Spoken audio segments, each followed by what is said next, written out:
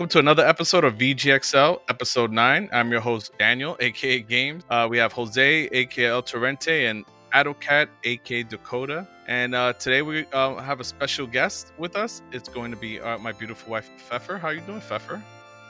Hi. Hey, guys. What's up? I'm good. How you doing? I'm doing good. So today's main topic is going to be the future of indies and our thoughts on indie games. And today, to help us with that, we brought on Pfeffer, who primarily plays indie games if you watch her Twitch channel. So yeah, how you doing, Pfeffer? How did you even? So I just wanted to start with a couple of questions and kind of get a feel of who we're working with. I'm sure a lot of people already know who you are, but in case any new listeners are with us today, just wanted to get a few questions out the way and kind of warm you up a little bit with us. Sounds good. All right.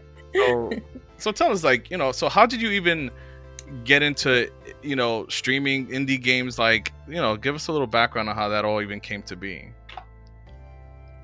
So, honestly, I was always really a bit of a casual, filthy casual myself after childhood. I used to be all up in the N64 as a kid, but then of course growing up you get busy and all that, turned into a little casual gamer. Played a game here, played a game there, and all that. And I mean, honestly, I just started finding these different weird games and I kind of started digging for more. And so one of them I remembered playing early when I first started streaming was last day of June. Mm-hmm. And looking back at it now, I didn't realize that was an indie game in itself. And that's one of the first games that really kind of got me in the feels. Right. And yeah, it's a very, very, very kind of heart-wrenching at the end and whatnot. But it was definitely a great play, and just kind of going on from there, I found Indie Boost. And with Indie Boost now, yes, so Indie Boost is a website that indie developers can sign up for, and then they can, I'm not sure if they're still open to content creators, but as a developer, you can put your game up on there, you can offer a key, and if the content creator wants to grab a key, if you're qualified, you can go ahead and snag one up. All they really ask for is to submit your content to them so they can see it. A lot of the times you want to get your game out there, and that's kind of like a stepping stone in a sense. Right. They're now called Catapult by Indie Boost, or Indie Boost. Yeah, Catapult by Indie Boost. So it's really opened up my eyes with all the different varieties of indie games, and I've played many games from there. It's great. right. And exactly. Now we both stream we both start streaming around the same time, and I remember doing some Indie Boost. I still do I've always been meaning to get back to it, but yeah, the Indie Boost was definitely an awesome program to get affiliated with, that both of us were able to do. And you get to see all the little cool indie games, and there's no risk, and being able to review them, I think, was always a cool aspect to Indie Boost. But yeah. But awesome. All right. Yeah, it's great. No, it's just a great website. It helped me open my eyes more to all the indies, and just kind of secured my love for them. That's awesome to hear. All right, great.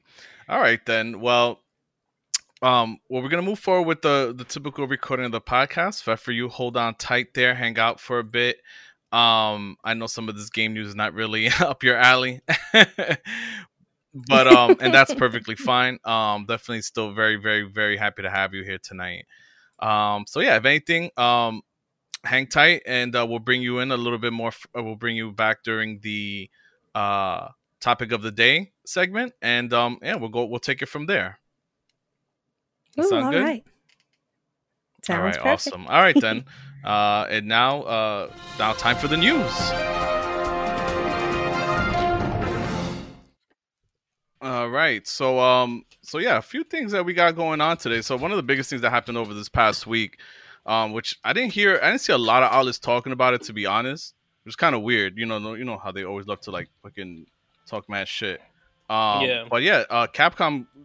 There was a massive Capcom leak with all their future shit coming out, and I thought that shit was pretty crazy. What happened? It was freaking Resident Evil Outrage. I guess that's a game. A lot of these are like quarter 4 of I guess next year and 2022. So just gonna run down the list real quick. We're not gonna spend too much time on these. Just we got Resident Evil Outrage, Dragon Dogma 2, Street Fighter 6, Rockman, or Mega Man in North America. So I guess something with that. Resident Evil 4 Remake, Monster Hunter 6, Biohazard Apocalypse, Street Fighter 6, Final Fight Remake, Power Stone Remake.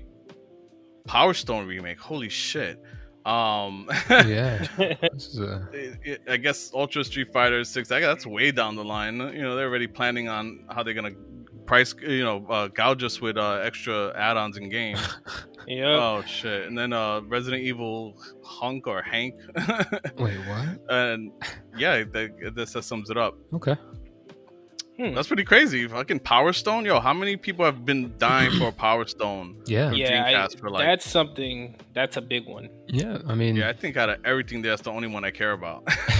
Yeah, some of these are far out, but nah, people definitely care. Like I care about Mega Man. That's kind of cool.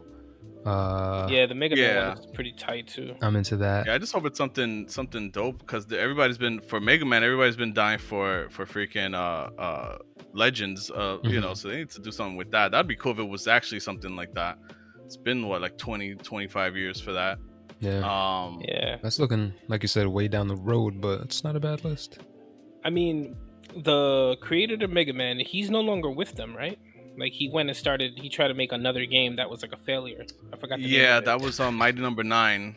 Right. All right. So I feel like this is a reboot. Just the fact that it's simply called Rockman, I feel like they're trying to take it back to basics. Who knows? Ooh, that'd be well, cool. We had 11 last year. Mm-hmm. Mega Man 11 came out last year. And that was like what I guess Mighty Number 9 should have been, and it wasn't. Right. So they kind of did it there with Mega Man, with Mega Man 11. So we'll see what happens. Did he come back for that? I don't think so. I don't know. I have no idea to be honest. Okay. And the guy who did it, and I forget his name, but he was only like a small part of the Mega Man franchise in general. I guess I don't know if he came up with it, and that's why he's trying to do a spiritual successor. But when you look into like the people who worked on the old games, he was only like a small part. So it's like, you know what I'm saying? It's like, I think he was just in over his head, Yeah. Interesting. Because my Number 9 turned out to be like one of those Kickstarter failures, and a big one too. Yeah. Yikes. But yeah. Tragic. I mean, the rest of these, here's the thing for me. I'm not a fan at all. Like, I hated Street Fighter 5. I know that people are gonna. I hated that game, man, and people are always telling me, "Oh, go get the arcade version. It's so much." But like, fuck that. I don't want to play that shit.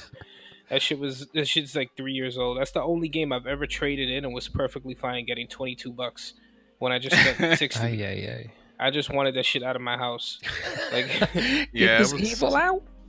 Yep. Right. And it just felt like, it just felt so rushed, and they're already doing it. Look at this. If this leak is to be believed, you have Street Fighter 6 third quarter of 2022, and then you have Super Street Fighter 6 fourth quarter of 2023, and then you have Ultra Street Fighter 6 fourth quarter. Like, what? Like, who the fuck is trying to stretch this shit out this long, man? Like, exactly. Like they're just the same shit they've been playing since fucking the 90s with all those Street Fighter 2s. Yeah, and that's like, leave that shit to the fighting. I know, the FGC, the fighting game community, is loyal, and people complain so damn much, but they'll go and they'll play these games nonstop. It's like, bro, I'm a fighting game fan. I love fighting games, but I'm not that guy. I'm not gonna sit here and keep giving them money for the same shit every time.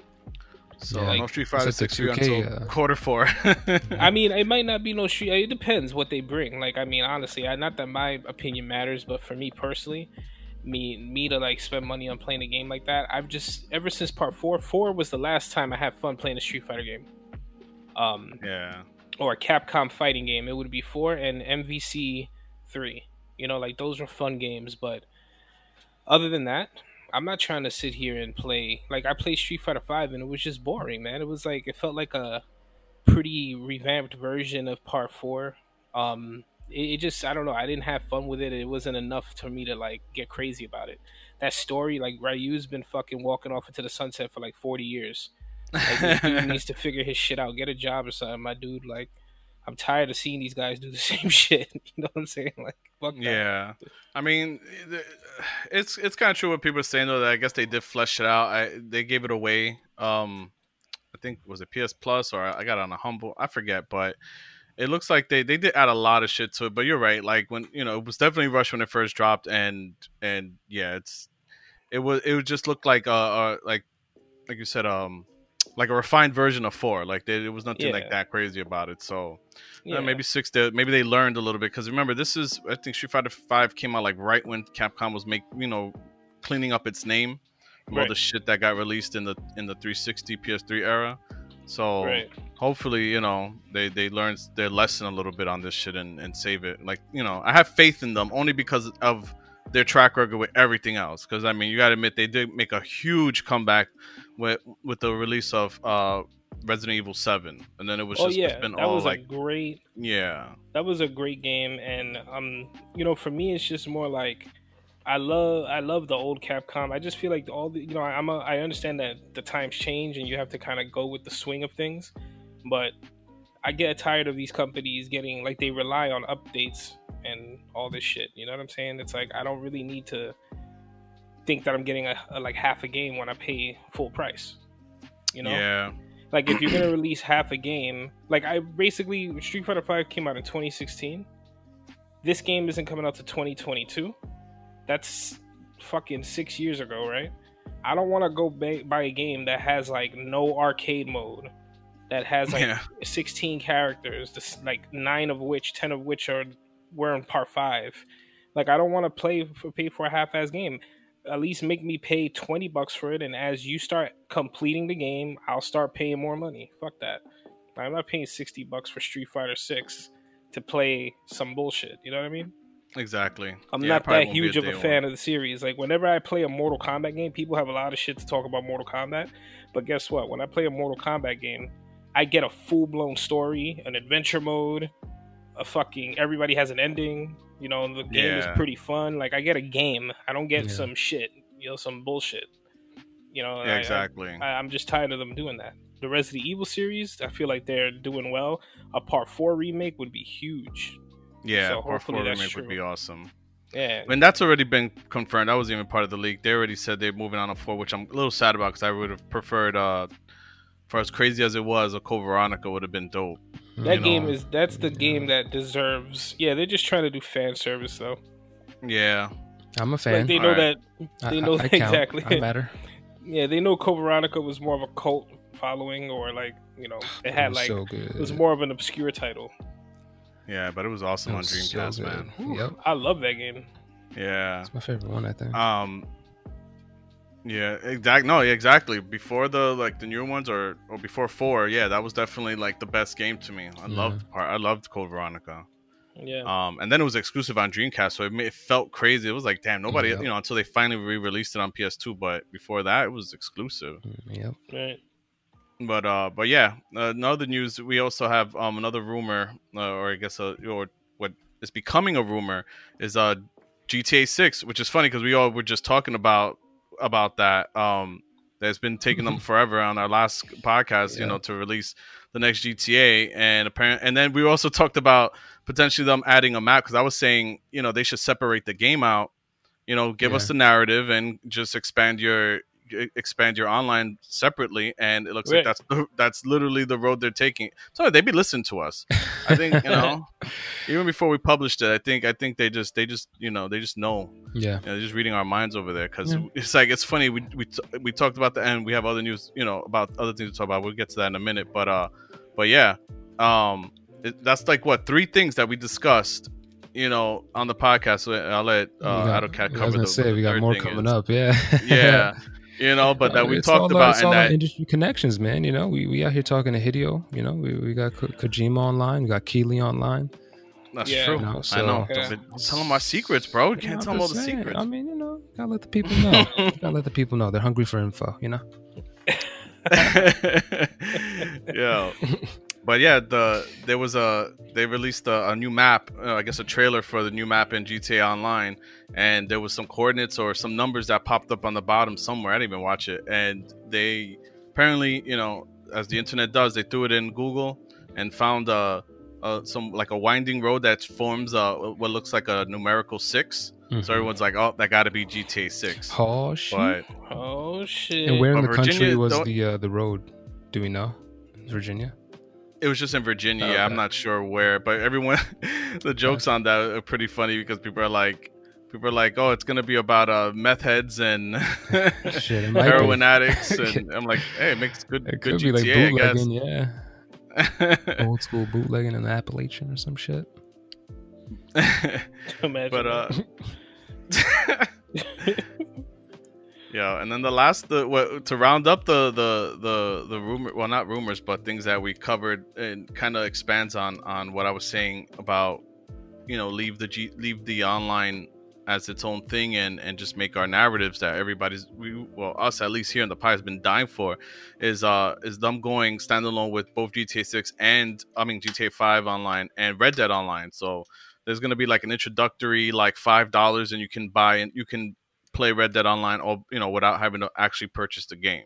Oh, Which okay. that seems like the route they're gonna go. Which to me, that's kind of good if you think about it, only because now you have your separate worlds, or whatever, and just like now Warzone is already doing, they're separating their battle royale from the main multiplayer, Right, yeah. and now you can release narratives, and I really hope they do something big with this. Like, I really hope that now that they have separate engines, they can release their GTA 6 narrative and maybe a Red Dead 3 before the PS6 or whatever. Yeah. And we don't have to worry about the online, but we'll see. Is Red Dead We'll Online see. doing that well? Not at all. Okay, I was just wondering. I'm like, they're like really dedicating that much time. I didn't know it was doing that great. But it's okay. not. It's funny that you asked that, because it's really not doing that great. But mainly it's their fault. There's been bugs and content droughts. So apparently it's not doing that great. Yeah, so, I haven't heard anything about maybe it this forever. So yeah, okay, like Yeah, not I like think GTA. Well, my bad, bro. GTA has a bunch.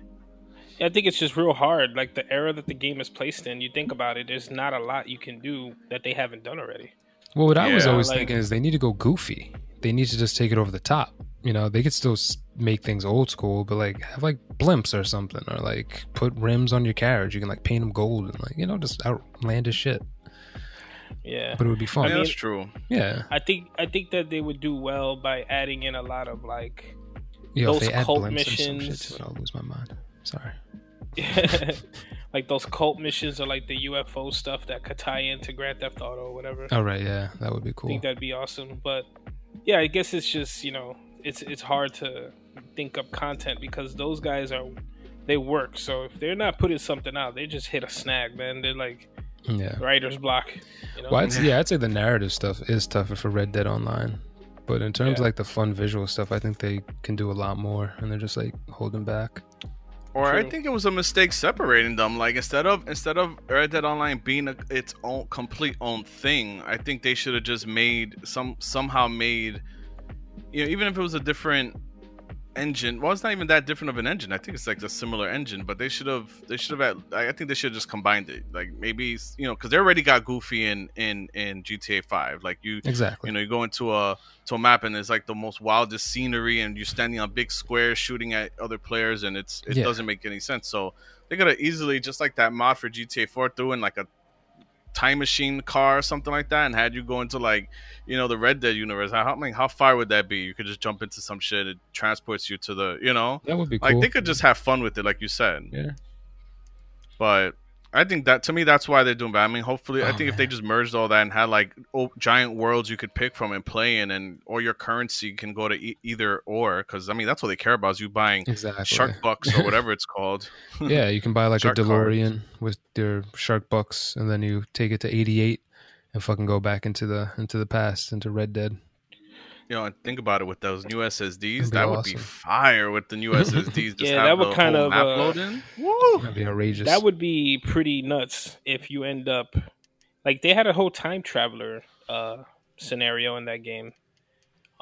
It'd be cool if you came across that guy again, and he just takes you to different GTA games. Like you could go to 3, you could go to Liberty City. You could Imagine. end Or up like just change the graphics or something, or have like a little cutscene. That'd be yeah, cool. like have him end up in Max Payne. Like, I don't know. I think I'm in the wrong town. Maybe Rockstar's working on an MMO and we don't know about it.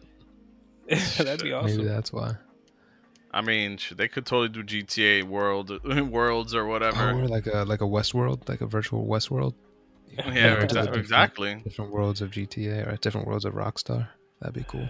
I'll find out, guys. I'll find out. I'll talk to my source over at Take-Two. Yeah. Dig in. You know, I'll What's let you funny guys is that that's not even that far from the truth.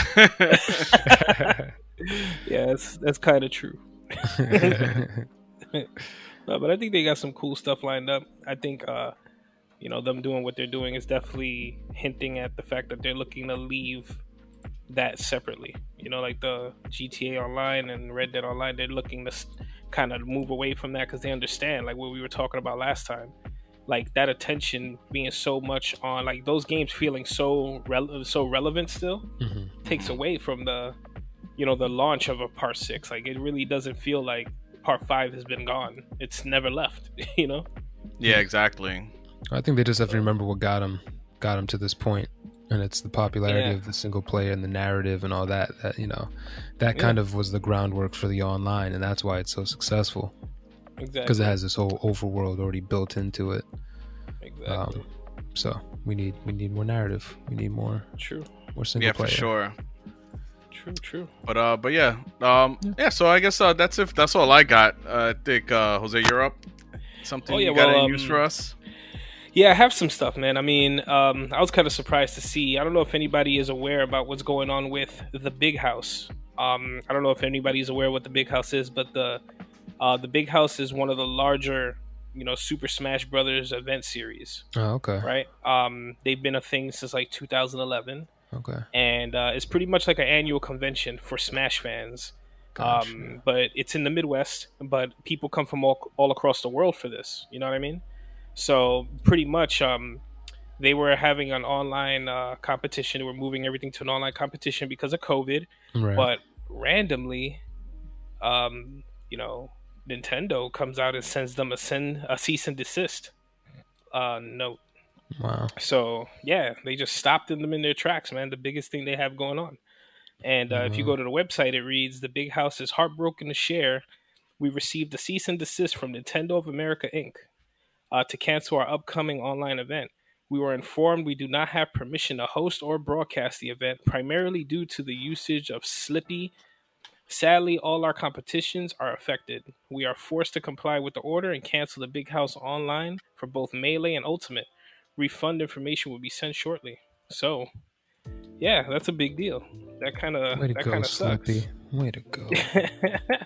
Yeah, but Nintendo, they're so stupid though. Like they didn't need to stop this shit, Exactly. Like what was it like over? It's like they're saying it's like because it's illegally obtained software or something like that. It's like that's why they don't want them using that Slippy thing or whatever. Yeah, exactly. Okay. Gotcha. I mean, is this because they just don't care about this segment of their fandom? Like, they're just always aiming for, like, really younger kids? So for this, they're just like, yeah, cool, but, we don't really... Yeah, I mean... Yeah. I'm not sure what it... I think they just get real weird when people are doing something they didn't think of first. And it's not like this is new, like Super Smash Brothers Melee was released in 2001. So they're using Slippy to run the program and, be able to get the online aspect on. And they just went in and stopped it. I would love to think that Nintendo had something similar planned, but they don't. They just exactly.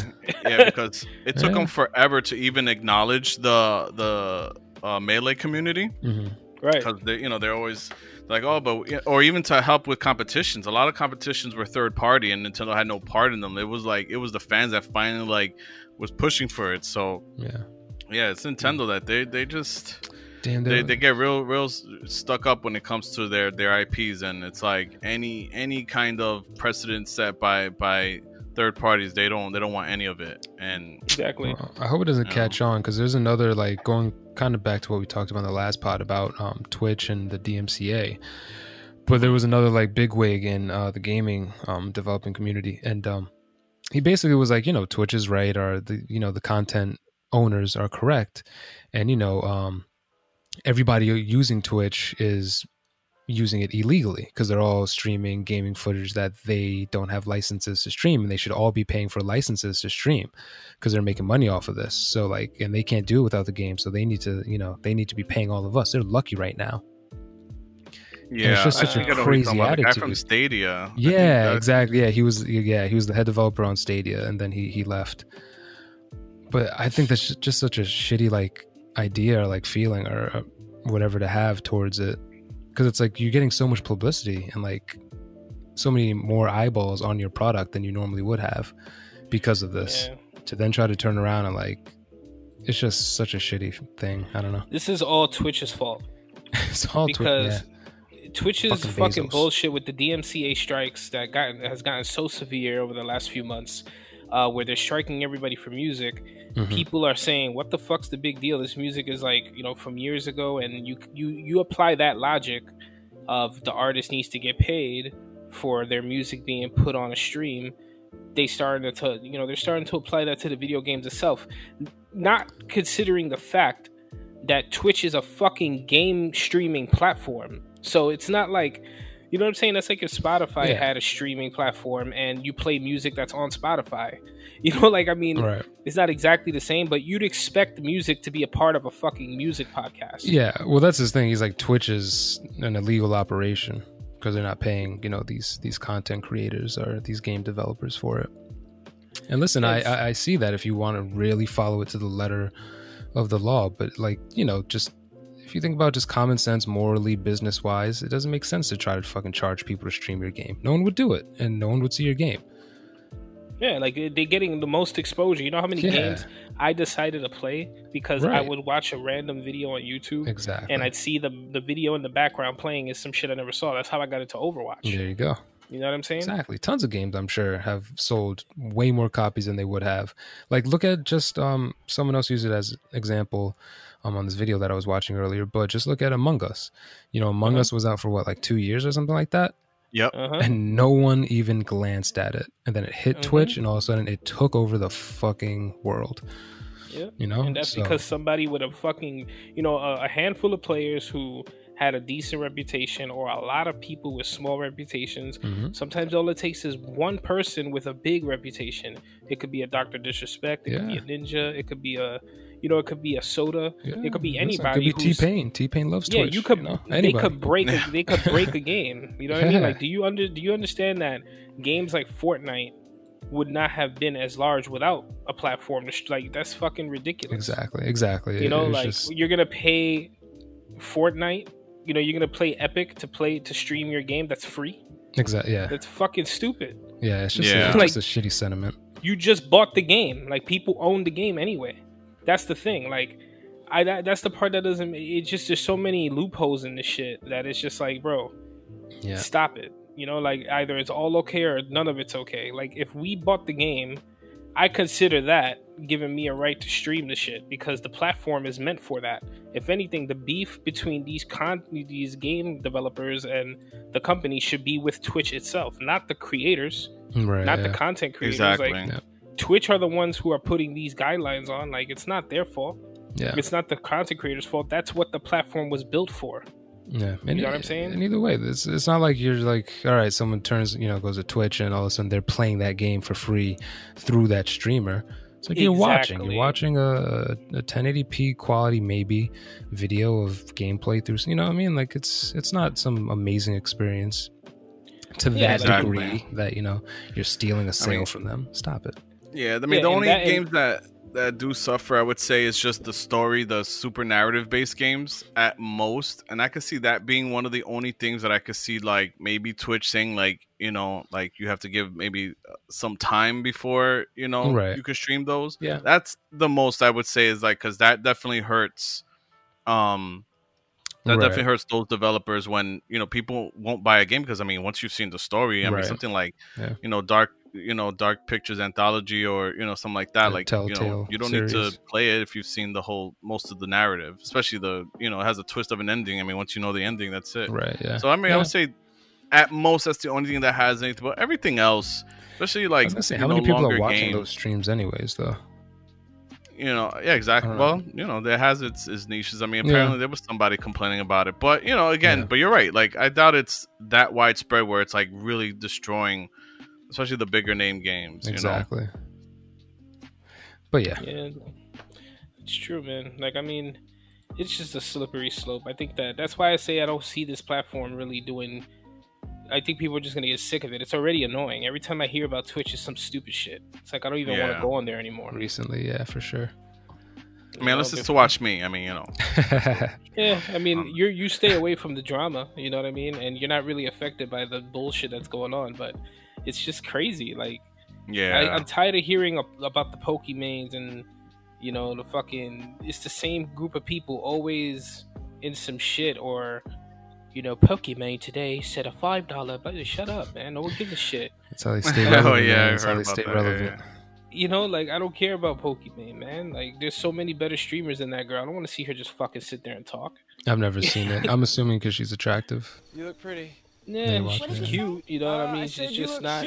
That's not what people go there for. I know there's a huge group of people who do go there for that, but I'm saying me personally, I don't go there to see fucking cute girls. Yeah, I want to see. I'm there for something specific. Like, I go there to see a certain game or you know what I mean. Support my friends because I know they create cool content. You know, right? Yeah. But other than that, it's like I'm not there to have conversations with people, like full blown conversations, IRL. Watch somebody eat ramen. Fuck out of here with that. Yeah, no, it doesn't sound very fun for me. You didn't watch my 24-hour only ramen stream? Like, I like the streams where you see people walking through, like, Osaka, just because I'm not out there. I want to see, let's see what they're up to right there on the other side of the world. Word. You know, but other than that, it's not like I can't do that every day, you know? Yeah. Hey, more power to them. They're making a good living. Yeah. But you know what? In other Nintendo news, I'm strictly Nintendo today. But in other Nintendo news, the most expensive video game ever turned out to be a very rare copy of Super Mario Bros. 3 that was sold at auction. And this was sold for $156,000 on Friday. Jesus. That's it? That's it, man. That's it. It was cheap. It went cheap. What a discount. I wish I had known. I would have started bidding. Yeah, and I mean, the record previously was held by Heritage Auctions, and you know, it was Super Mario Brothers, the first one, that sold for $114,000 earlier this year. Wow. And if anybody out there is wondering, I know that we have some listeners who probably collect and, you know, pay attention to this kind of stuff, but you know, pretty much this is a complete in-box version, sealed, of Mario Brothers 3. Now, what makes this one extremely rare is the fact that the word brothers, like BROS, is located on the left side of the box instead of the right. So it covers some of Mario's glove, and the amount of copies that were made of this were very, very limited. So if you come across a copy of Super Mario Bros. 3 and the word brothers is on the left-hand side covering his hand, then you have if it's in decent condition, you have a very nice chunk of change on your hands. Got like 5 of those. I didn't even realize. Yeah, man, I need to bring them out of retirement. Yeah, I'll dig in my shed real quick. Be right back. Yeah, but you know, what do you guys think about that? What do you think about? I mean, if you had the money and you wanted something bad enough, like, do you think you could see yourself spending close to $160,000 on a cartridge? I mean, for a misprint, I don't think so. Like, I mean, if it was just, I could see myself, if I had, like, you know, we're talking tons of money where $156,000 is like nothing, you know, chump change. I mean, if that was really the case, I would say maybe just the game itself, like just to collect it. But yeah. I don't think I'd really care that much about like collecting something. You know, like if I already had the regular game mint, you know, with everything in box, I probably wouldn't care about that. You know what I mean? Like just having the OG original, which, because I've become somewhat of a collector now, so you know I understand. But like, you know, I would say limits, man. Stuff like that. Huh? I said, but there are limits. Yeah, I don't know exactly. Like I don't think I'd care that much. I really just don't care. I couldn't see myself spending that much on the cartridge. Like, I'm sure there are weird things that I'm into that maybe other people wouldn't see the value as much as I do. But I don't know if it would be to the tune of 156K. That's because what do you like? You know, you can't use that for anything. You can't. That's just like that's a lot. You know, it kind of goes like it's weird, man. I don't know. Like, I know a few months ago I was reading about how there were a lot of like people, like comic book collectors and like coin collectors, who were getting into video game collecting because that was like the next thing for them to jump onto, but they don't know shit about anything involving video games. So there's people trying to like make like a complete inbox, Donkey Kong Country seem like it's worth fucking thousands of dollars when it's not. Right. I mean, it might be to plenty somebody. of people have that. Yeah. But it's them raising up that value just because they're hyping it up, and it's because they come from a world where they do that shit nonstop. You know what I mean? Like in the comic book world, I saw a guy spend $30,000 on a Spider-Man comic. Oof. At Comic-Con a few years ago, and that shit blew my mind. And I know that's a world that's always been a thing in, but it's just kind of like, man, I'm not really trying to. Are trying to hear that? So like, I get it, I do, because being like somewhat of a collector, again, I'm the type of person that I get certain things that I know I want and that means something to me. Right. So I'll spend a great amount of cash on something that I like. I can't think of something that I would pay that much money for. Yeah, me neither. Besides like a Lamborghini. Like I really can't think when it comes to video games, like something that would be so. I don't know, like something so rare that I'm just like, oh fuck, I have to have that. I can't think of it. Can't really think of much. I'm not saying that there's nothing out there. I really can't put my finger on it right now. But yeah, that's pretty big. Yeah, I can't think of anything. I'm trying to, and that just I really can't think, especially in just a video game. Like no. An original PS1 Metal Gear Solid with his hand covering the the S. Listen, I'll tell you. I'll tell you something. I'll pay a good amount of money for. I was gonna say, if like it was like a real misprint of like Metal Gear Solid, where like none of the enemies get exclamation points, but they get like question marks instead. Like the game itself is fucked like up. A real bug like that I might pay for, because that's just fucking amazing. Yeah, or like if you give me a certain version of the game where like Otacon's character is swapped out for like. But fucking like the Colonel or something. Right. And this is from the factory. You know what I mean? Like no one touched it. Like it just came. No one touched it. Just like that. 50 of these. Yeah, you guys are right. Like, way. And it's like, oh shit! Like how'd that happen? Like I don't know. Let's fix it. Yeah, that feels more like in tune of what it is, because it's a video game. So seeing a video game with some wild shit, that's like kind of reminds me of the way GTA San Andreas has the hot coffee. If you have an original copy of the PS2 version, because they got reprinted, so they got re-released. See, that's cool. Okay. Yeah, there you go. That's a really good example, actually. I actually have two perfect examples. I'll keep them short, and they're both Kojima related. Surprise, surprise. Yeah, I know everybody. And for those who don't know, we like Kojima here on the podcast. So he's all right. Much. All right, so one would be if there was this is something I'd pay fucking money for. If there was just like a shareholders version of like a hard disk of PT. You know what I'm saying? Like something that was like only 40 copies were made and it was given to the people who worked on it. That right there, I would pay money for. Okay. Yeah. Like a hard copy of PT with an insert and the credits and all that, and like maybe a few songs that related to the soundtrack. That right there would be in some like artwork or whatever. Like a little package that was given out to these people, that would be something I'd pay money for. You could put that on a chain, and it would legit be more rare than diamonds. Exactly, that'd be the shit. Yeah. Also, similarly, they actually did something like that back in the day in the 90s for Metal Gear Solid. Metal Gear Solid, they had a premium package, which was they had a silver and a gold. Now the gold version was the one that they gave to the shareholders. Okay, so anybody who was a shareholder of involved with Konami back then, it came in a gold box. Okay, it was a large gold box. Like it real had gold? the Japanese. Well, no, Oh. it was like gold. Like just a color. Oh, okay. Metal Gear Solid. It said premium package on it. It had the Japanese lettering at the top. It came with a Metal Gear Solid white T-shirt that I've never seen in my life. Nice. And then it came with a book inside that said classified information, and in that book is artwork by Yoji Shinkawa. Okay. Oh. And then the Nice. game is packed inside, nicely sealed, alongside the soundtrack. To Nicely sealed. You've Yeah, seen this it looks before, have you? beautiful. I have, and it came with dog tags. Oh, it's fire. It came with dog tags. It came with the Foxhound Special Force Group patch. Nice. It came like this. That's what I'm talking about. That kind Yeah. of stuff. That's the kind of shit I'm paying money for. I mean, like yeah, stuff that's like that a- makes me fuck feel yeah. like, stuff that makes me feel like a tight connection to because Yeah. that's something I really give a damn about. Yeah, something Like, that says you were there. Yeah, like when it comes to movies, I'd pay like an arm and a leg for the original Chucky doll. You know what I'm saying? Like, or the original Michael Myers mask from Part 4, even though it's the shittiest mask in the series. Like, those are the types of things, like something tangible that feels like, oh man, this is it's something with a little history behind, not a fucking typo. Yeah. You know what I mean? Yeah, Yeah, that's exactly. true. Exactly.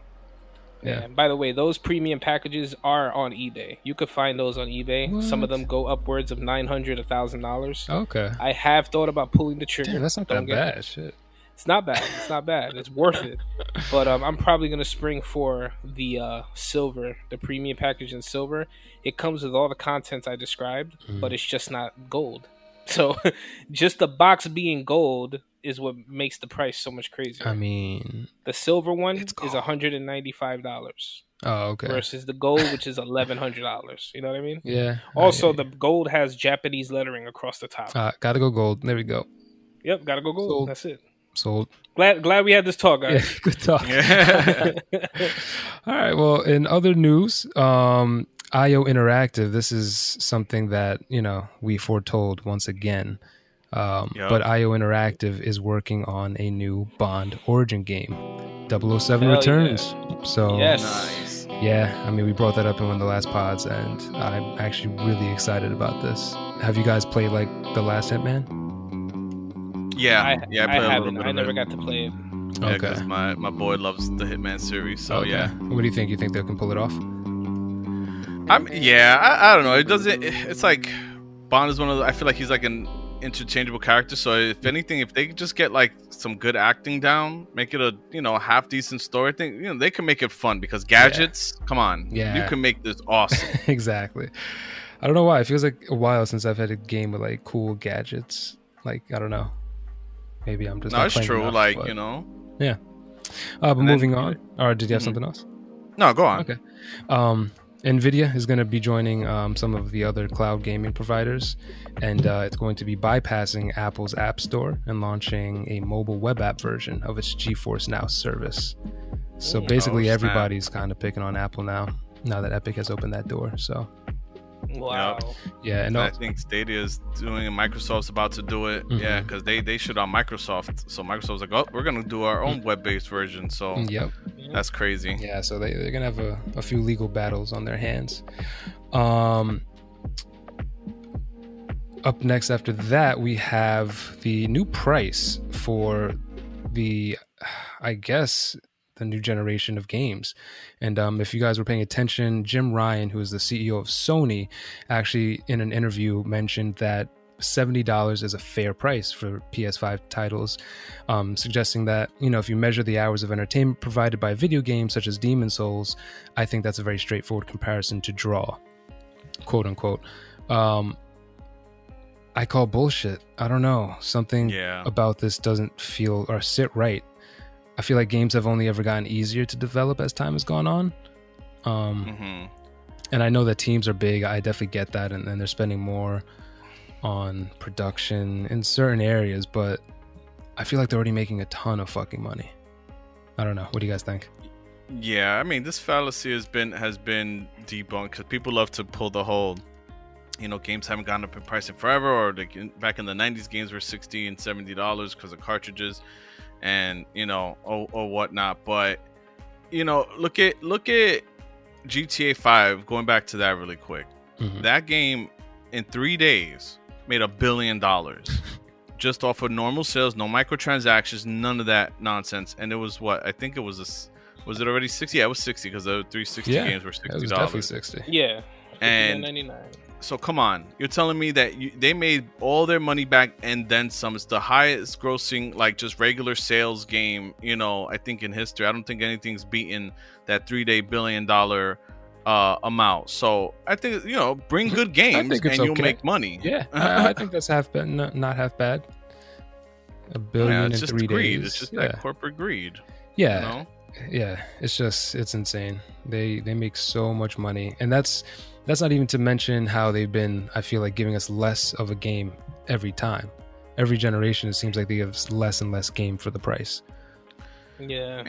I mean, I guess I get where they're coming from, because the whole thing is like, you know, it's a Sony first party, so you're getting that quality and blah blah. Which, you know, they're right, it's quality, but another thing that that I feel like they're full of shit on is that, yeah, maybe, you know, $60, you know, $70, blah blah blah is good, but you got to remember, nowadays everything's going digital, which in, you know, extends the opportunity to make money on the game indefinitely. Yep. So that means that you're going to be making money off of Demon Souls and whatever first party for, you know, years upon years. Even if the price drops, still people still, you know, you have the opportunity to make tons of money over the course of the life of your service. And there's no manufacturing costs.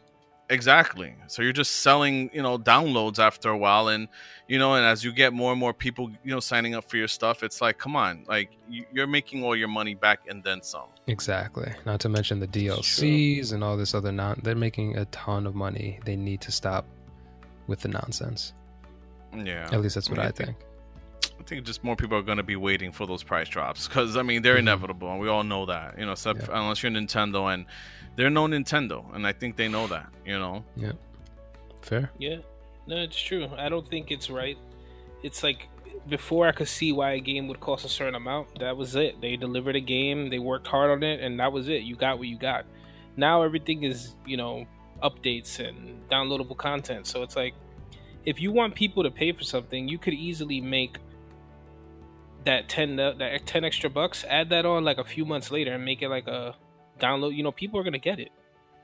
You know what I mean? Like, people are gonna give you the money that you're looking for. You don't have to add on like the $10 extra dollars. While it might not be anything that breaks the bank, it's just still kind of ridiculous. Like, come on, man. Like, yeah, I don't like, what's gonna happen when PS6 comes out? Games are gonna be $80. Like, that's fucking silly. Yeah. If you go by that logic, you know, that he's going by. Yeah. It's fucking silly. Listen, if they could justify it somehow, maybe we'd have a conversation, but they can't. You know, it's not like we're getting demonstrably bigger games or more in-depth games, or exactly, and they're just using logic or it's, you know, fairness. I'm like, nah. Right, yeah, like, exactly. But let's not rant too long about that. Another bit of news: Call of Duty's MP5 has been nerfed, so snipers can camp safely once again. The range on the MP5 was kind of wild in Cold War. Yeah, it was. So they've nerfed it. So that's fine. I'll accept that. Avoiding Cyberpunk 2077 footage is getting very difficult nowadays. Trailers everywhere, walkthroughs. There was like 16 hours of gameplay, I guess, that a lot of reviewers were able to talk about.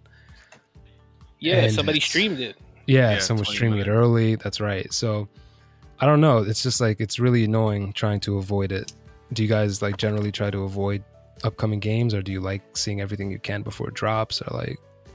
For this one, I haven't seen anything. I haven't watched any of the Night City Wires. I haven't. So it depends on the game. Nice. If it's a game that's almost guaranteed to be good, you know, in some capacity, or I'm gonna get no matter what, then yeah, I'll avoid everything. Yeah. Like, even if I hear day one, you know, or it leaks before the 10th, and people are saying it's complete garbage, I'm still gonna buy it. Right, yeah, it's exactly. Just they got me. Yeah.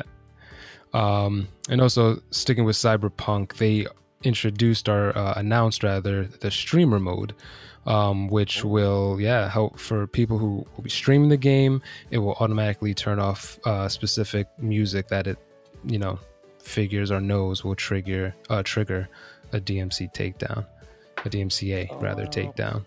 So that's pretty cool of them to do. Yeah, and I think we're going to be seeing a lot more of that in big AAA titles is DMCA mode. So Yeah, exactly. That's, to me, that's the industry embracing streamers. So Right. that whole idiot, who works for Stadia was saying, they should. It's like, no, the industry knows, and they've already embraced. And you have a big studio like CD Projekt, Yep. embracing it. They know that their game is going to sell, regardless. Right. If it's a good game. It's probably going to be a good game. Yeah. Exactly. Yeah, the game's gonna be pretty big, man. It just scares me for the future of what we got coming because I love being surprised by stuff, man. Like I hate shit coming out like that huge Capcom leak. It's 2020, man. Like there's no reason why Capcom should be getting hacked or there being a fucking data leak. Like, what the fuck?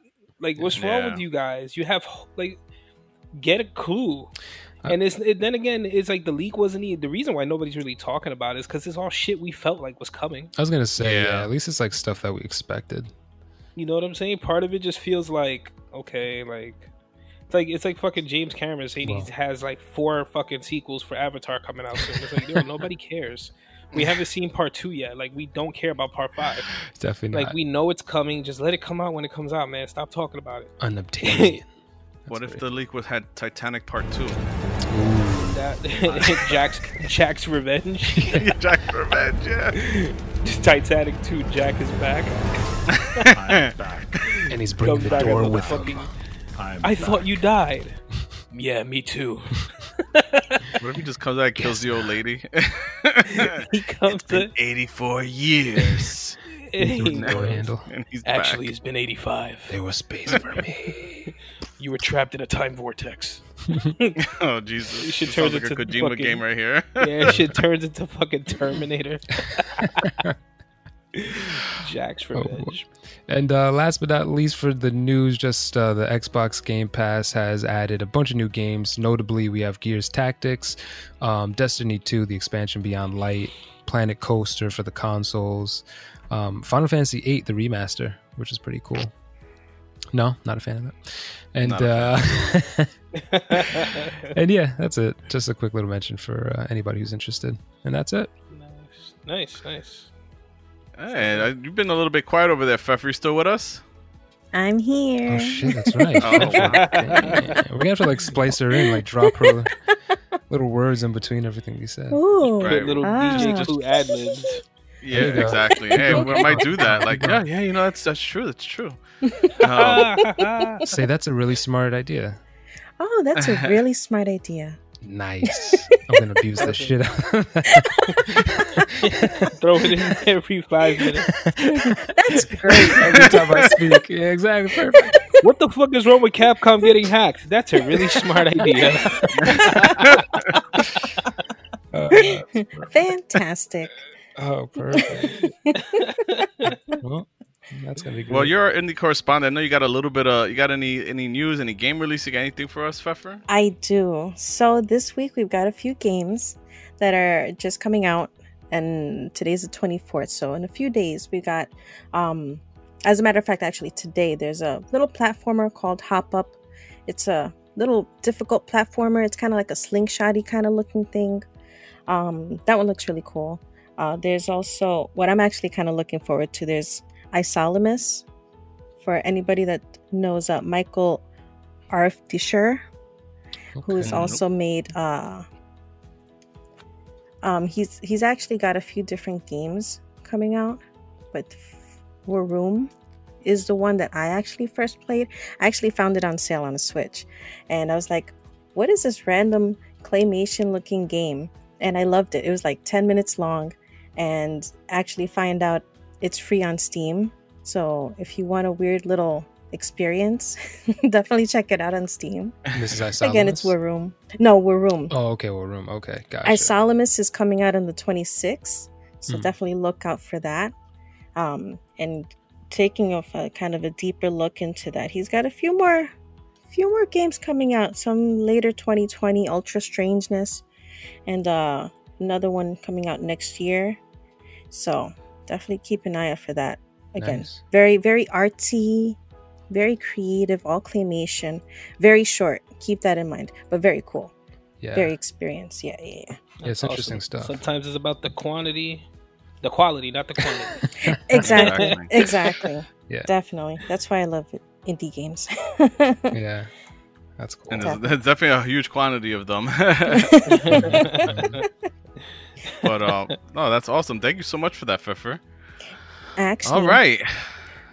Huh? Actually, I've got Oh. another little thing up my sleeve over here. Mhm. So, snap. so you guys know, do you know Panic? The Mm. people who what's that? created, That who sounds familiar. published Untitled Goose Game Oh and yes. Firewatch. Firewatch, that's where I know him from. Yeah.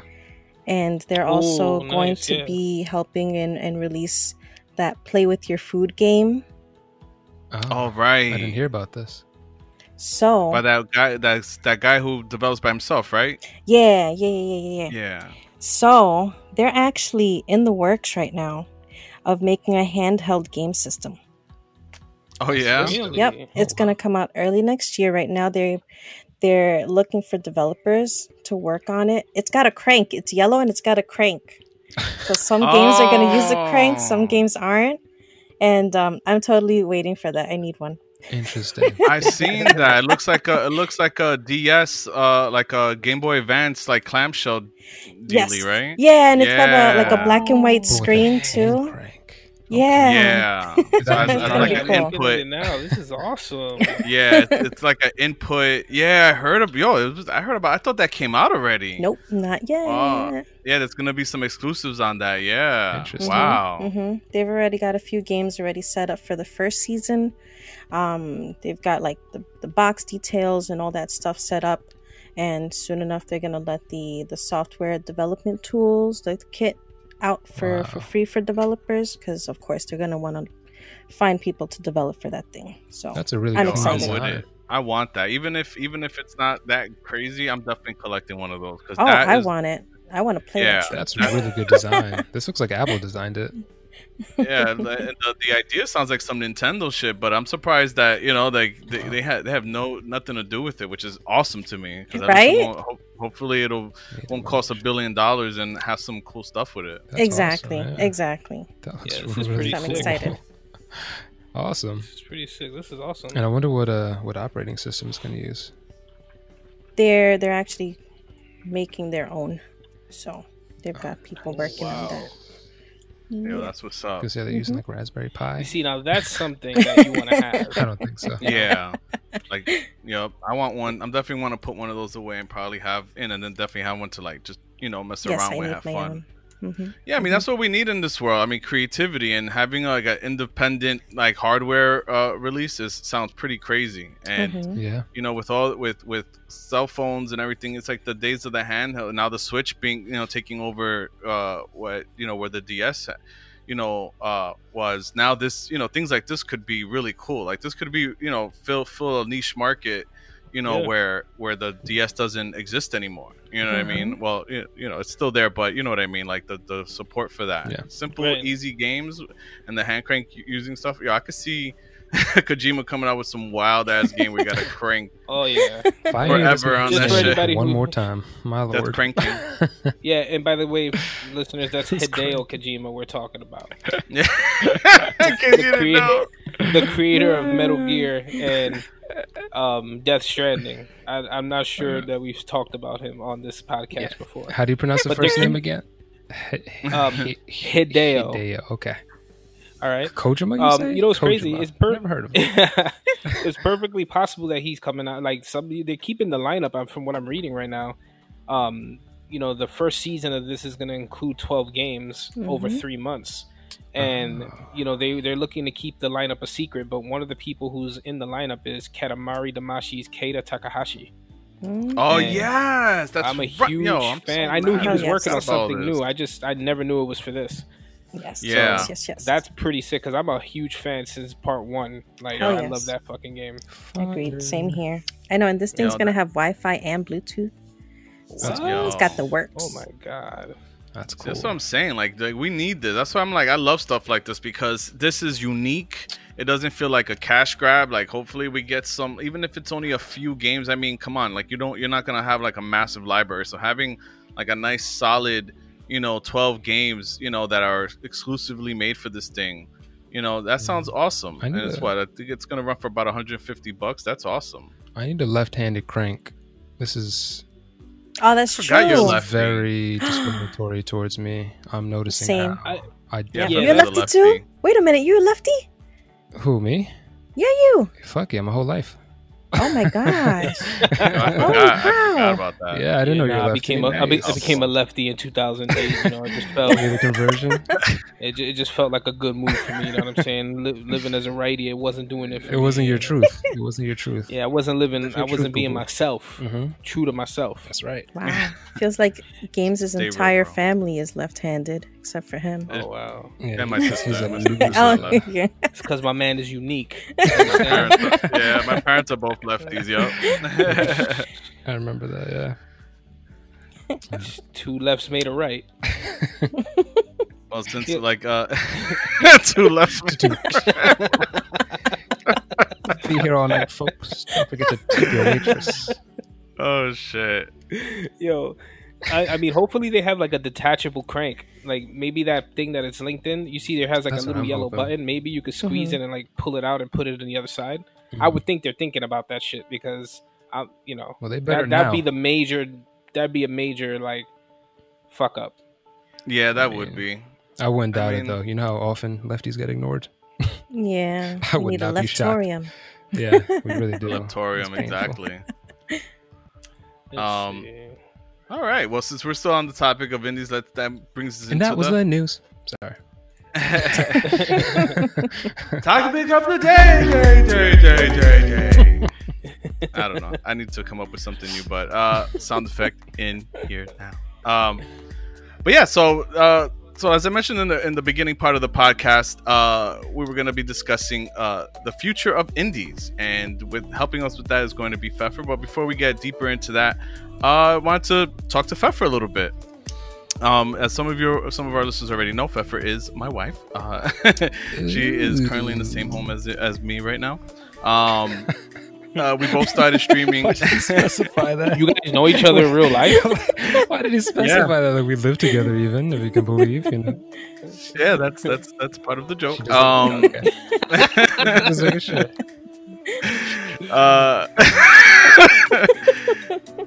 Yeah, so we both started streaming. I hate all of you.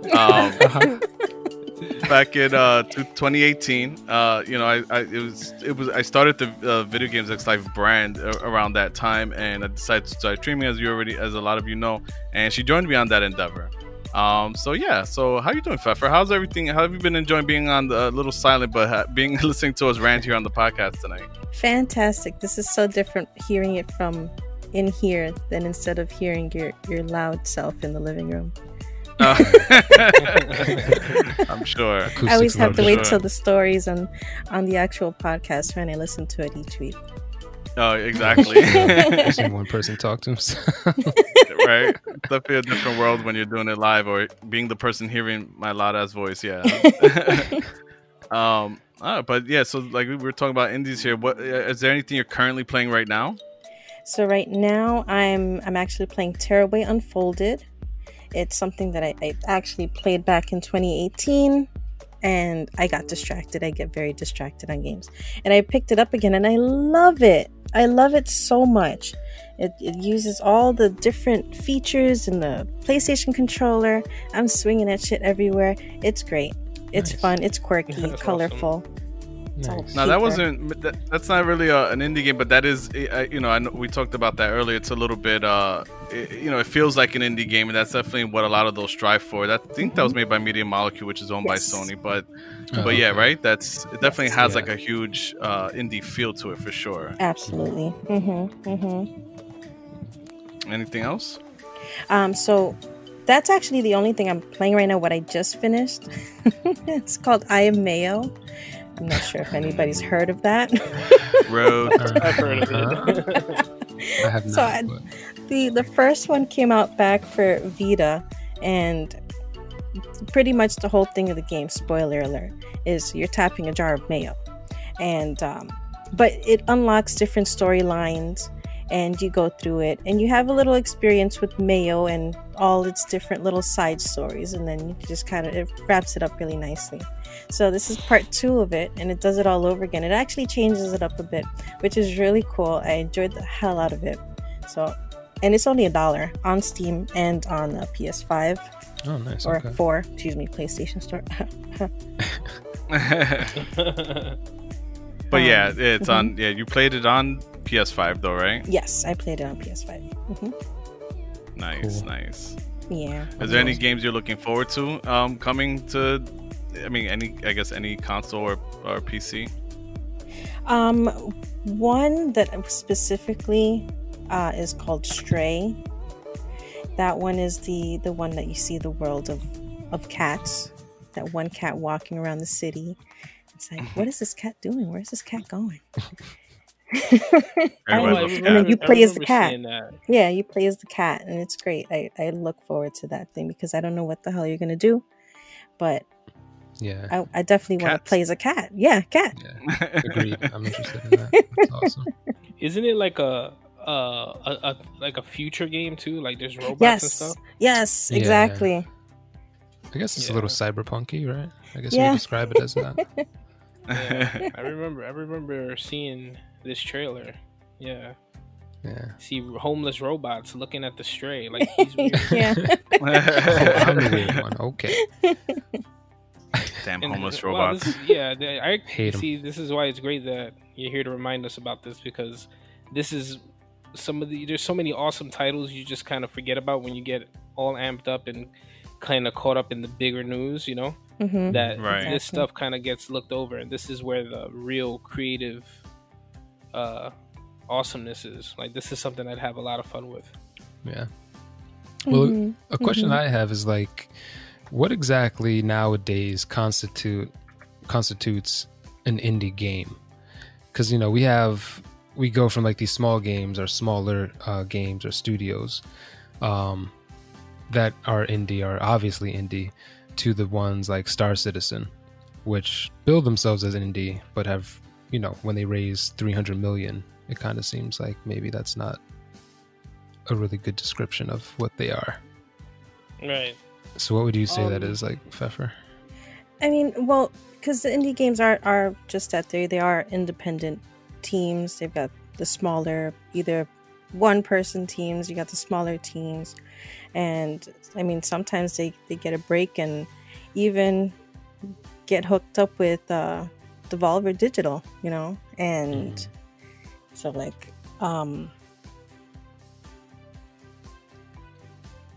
my friend Pedro, you've got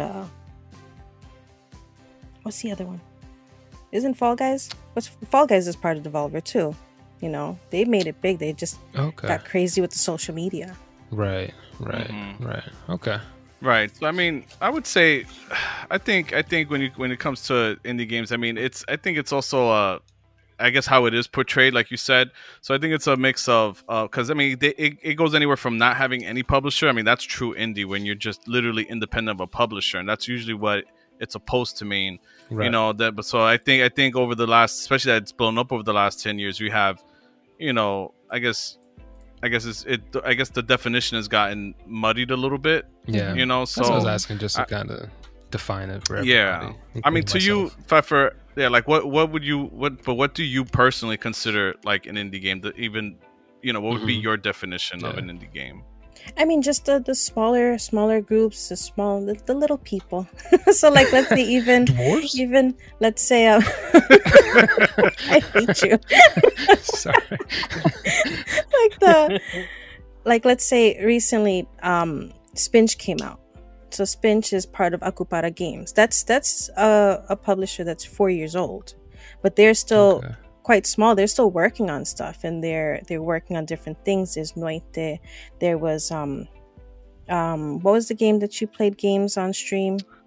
Gone Viral. Gone Viral, and even Spinch. They actually got the Canadian Arts, the media. I forgot what it is. Like they pretty much got sponsored by the media arts company out in Canada that helped get them the funds to make Spinch, and then they were able to work on it like crazy, and they had this crazy cool platformer game that I love. Right. You know, Okay. it was a Mhm. huge hit.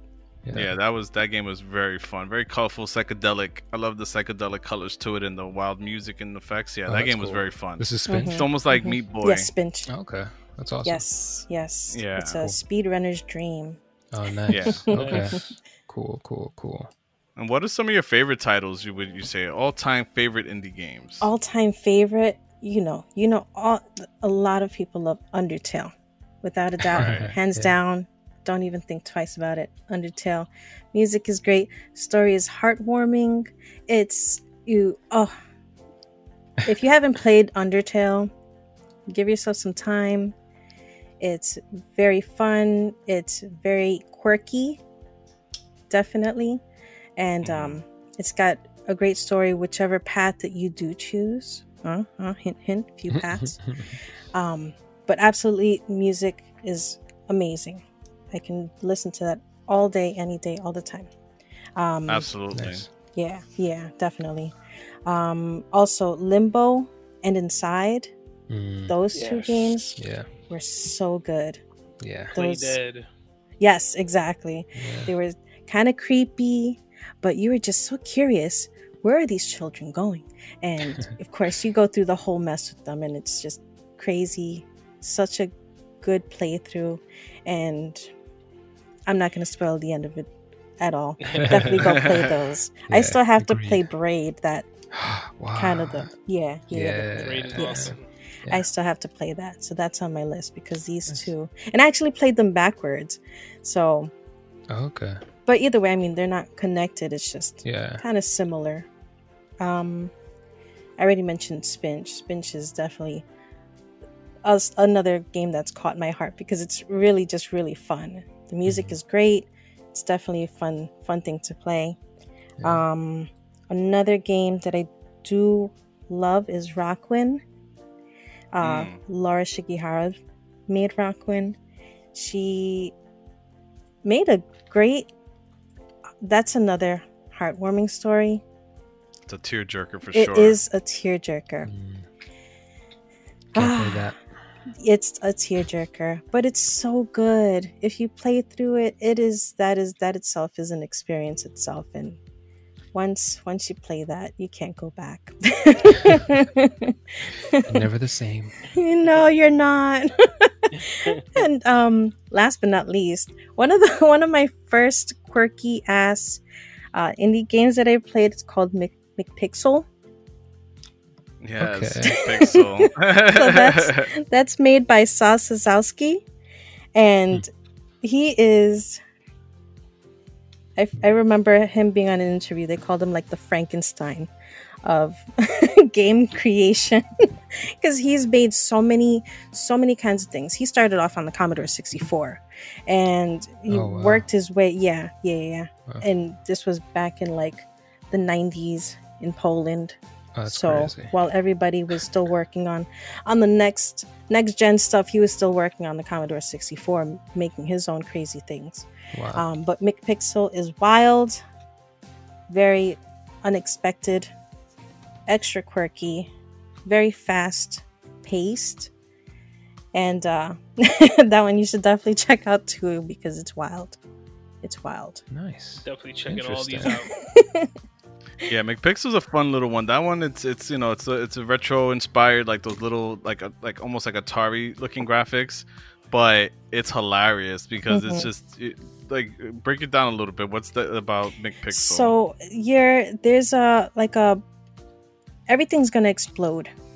You have a bomb in each of these little levels that you're going through, and you're supposed to find a way to turn the bomb off, deactivate it, or you can just fail it and just let yourself get blown up. And the thing is, you get you can platinum it pretty much with your little achievements. You can find all the ways to lose, all the ways to win, and then go on to the next level and do the same. You have a few different Gotcha. levels, and it's definitely fun. Mm. Like you get so hooked, you want to find how to detonate it, how to just avoid it completely. That you just want to see all of it because it's crazy. I gotcha. That's cool. Yeah, and I like games like that. it's really funny how you because like she said, you have to. It's not only. I mean, yeah, you beat the level by finding a way to disarm the bomb, but you don't platinum the level or get gold on the level unless you find all the ways to blow up the bomb. Right. And and finding those ways are hilarious. There's always some weird, stupid shit like you'll kick something and it'll blow everything up, and it's just like, or you'll throw it in the garbage can and run back and like it'll be some silly reaction to the bomb about to blow. It's a funny little game. It's definitely a fun little play tonight. It's probably dirt cheap.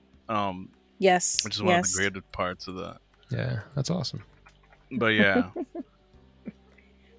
I was gonna say, so moving on along a little bit in this, I want to give our own little input. So give some of my favorite games. Now, one of the first games that does pop in. Well, before I even get into that, I would say the one indie game that I really, really got into, was Hotline Miami. That's probably one of the first games that I got stuck on.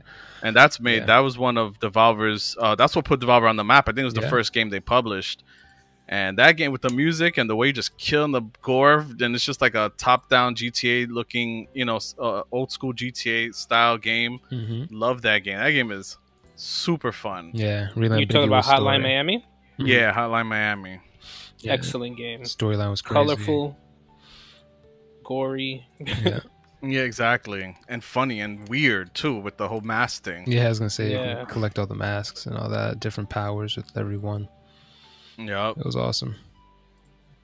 What are some of y'all guys' favorite indie games? I mean, for me, it goes without saying, I'm a huge Play Dead fan. Inside and Limbo were just such great experiences visually and just emotionally. Those games left you feeling like, what the fuck happened? Yeah.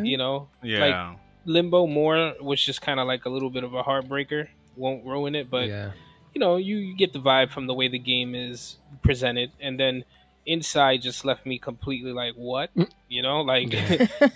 love that game. Like that game picks up like crazy the last hour. Yeah. And there's so much weirdness going on in there. And I know that those guys split up. The guys from Playdead, one of them won like $7 million in a lawsuit or whatever. Yeah. So now those two studios are separated and they're kind of doing their own thing. But there is a very, very, very Limbo Inside-ish game coming out of Playdead soon. It's supposed to be coming out. So I'm hoping that, maybe they were saving it for the next gen. We're here, so yeah. Now's the time.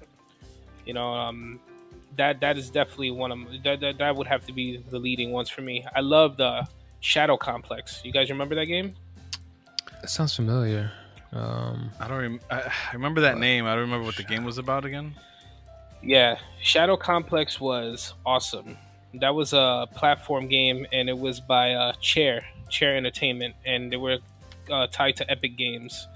And it was released in 2009 for Xbox 360. Yep. And basically, you're like this guy, like running through these fucking futuristic ass soldiers, and it's like the graphics were so crisp and smooth, but it was a 2D side scroller. Yeah. And you pick up a shitload of kind of like if you want to think like a more modern day Contra, but just not as crazy as Contra. Contra's like very high octane, This game was a little slower, but so awesome. And then you collect parts to a suit at the end where you could just fly around the map and do a bunch of crazy shit.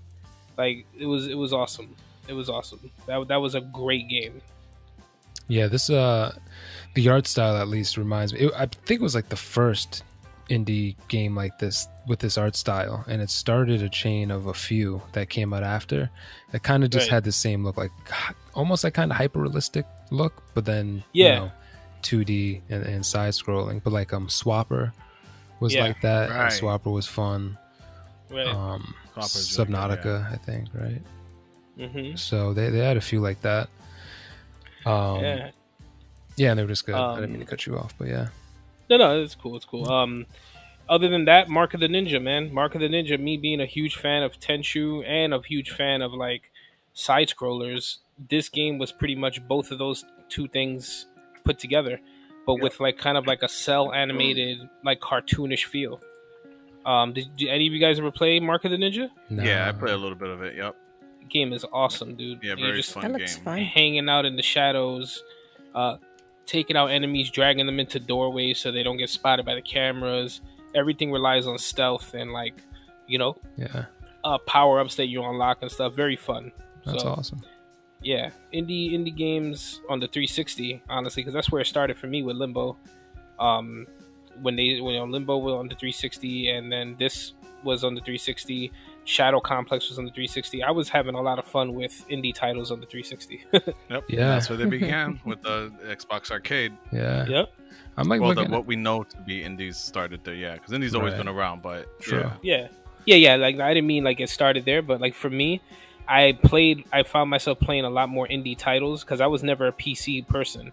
Mm. So Yeah, right. being tied to consoles my whole life, indie games like this started to become more normal for me when 360 started to, get them more because it was Yeah, like, no, oh that's shit, what I I'm could buy saying. this Like right now. they kind of mainstreamed that name because indies Right. came out from the Xbox Arcade Yeah, Right. or whatnot. Yeah, with Braid and all that. So yeah, like that's the crazy thing that a lot of people don't talk about. Is like Microsoft literally started the indie revolution. that's right. With games like Braid and the other one that we talked about, Geometry Wars. Yeah, put some spec on their name, man. Hell yeah. Yeah, man, those are You my know like. what I would love to see? I'm sorry, I didn't mean to cut you off. No, go. Intelligent Cube. That's it. I just want to see a new Intelligent Cube with an Oh, online yeah. aspect. PS5, Sony. I know you're Ray listening. Make it happen. Fire. And it'd be sick if you could play as different characters. Like imagine replacing instead of having that little person, you could play as that little person, or you could create your own avatar, or replace the avatar with like Spider-Man or Astra, or popular Sony characters. Right. That'd be That'd cool. be fucking sick. That'd be dope. Hell yeah. I never realized how many indie games I guess I played. I'm looking at the list now, and like Cuphead was awesome. Mhm. Oh yeah. Dead Cells was amazing. The Binding of Isaac I loved. Yes. Limbo, like you said, was just amazing. Firewatch I really enjoyed, even though it's super, it's just really narrative and a slow pace, but just great storytelling. Really liked it, and a pretty game too. Yeah. Then of course Mhm. Braid and Hotline Miami, Undertale, Inside, Shovel Knight I really liked.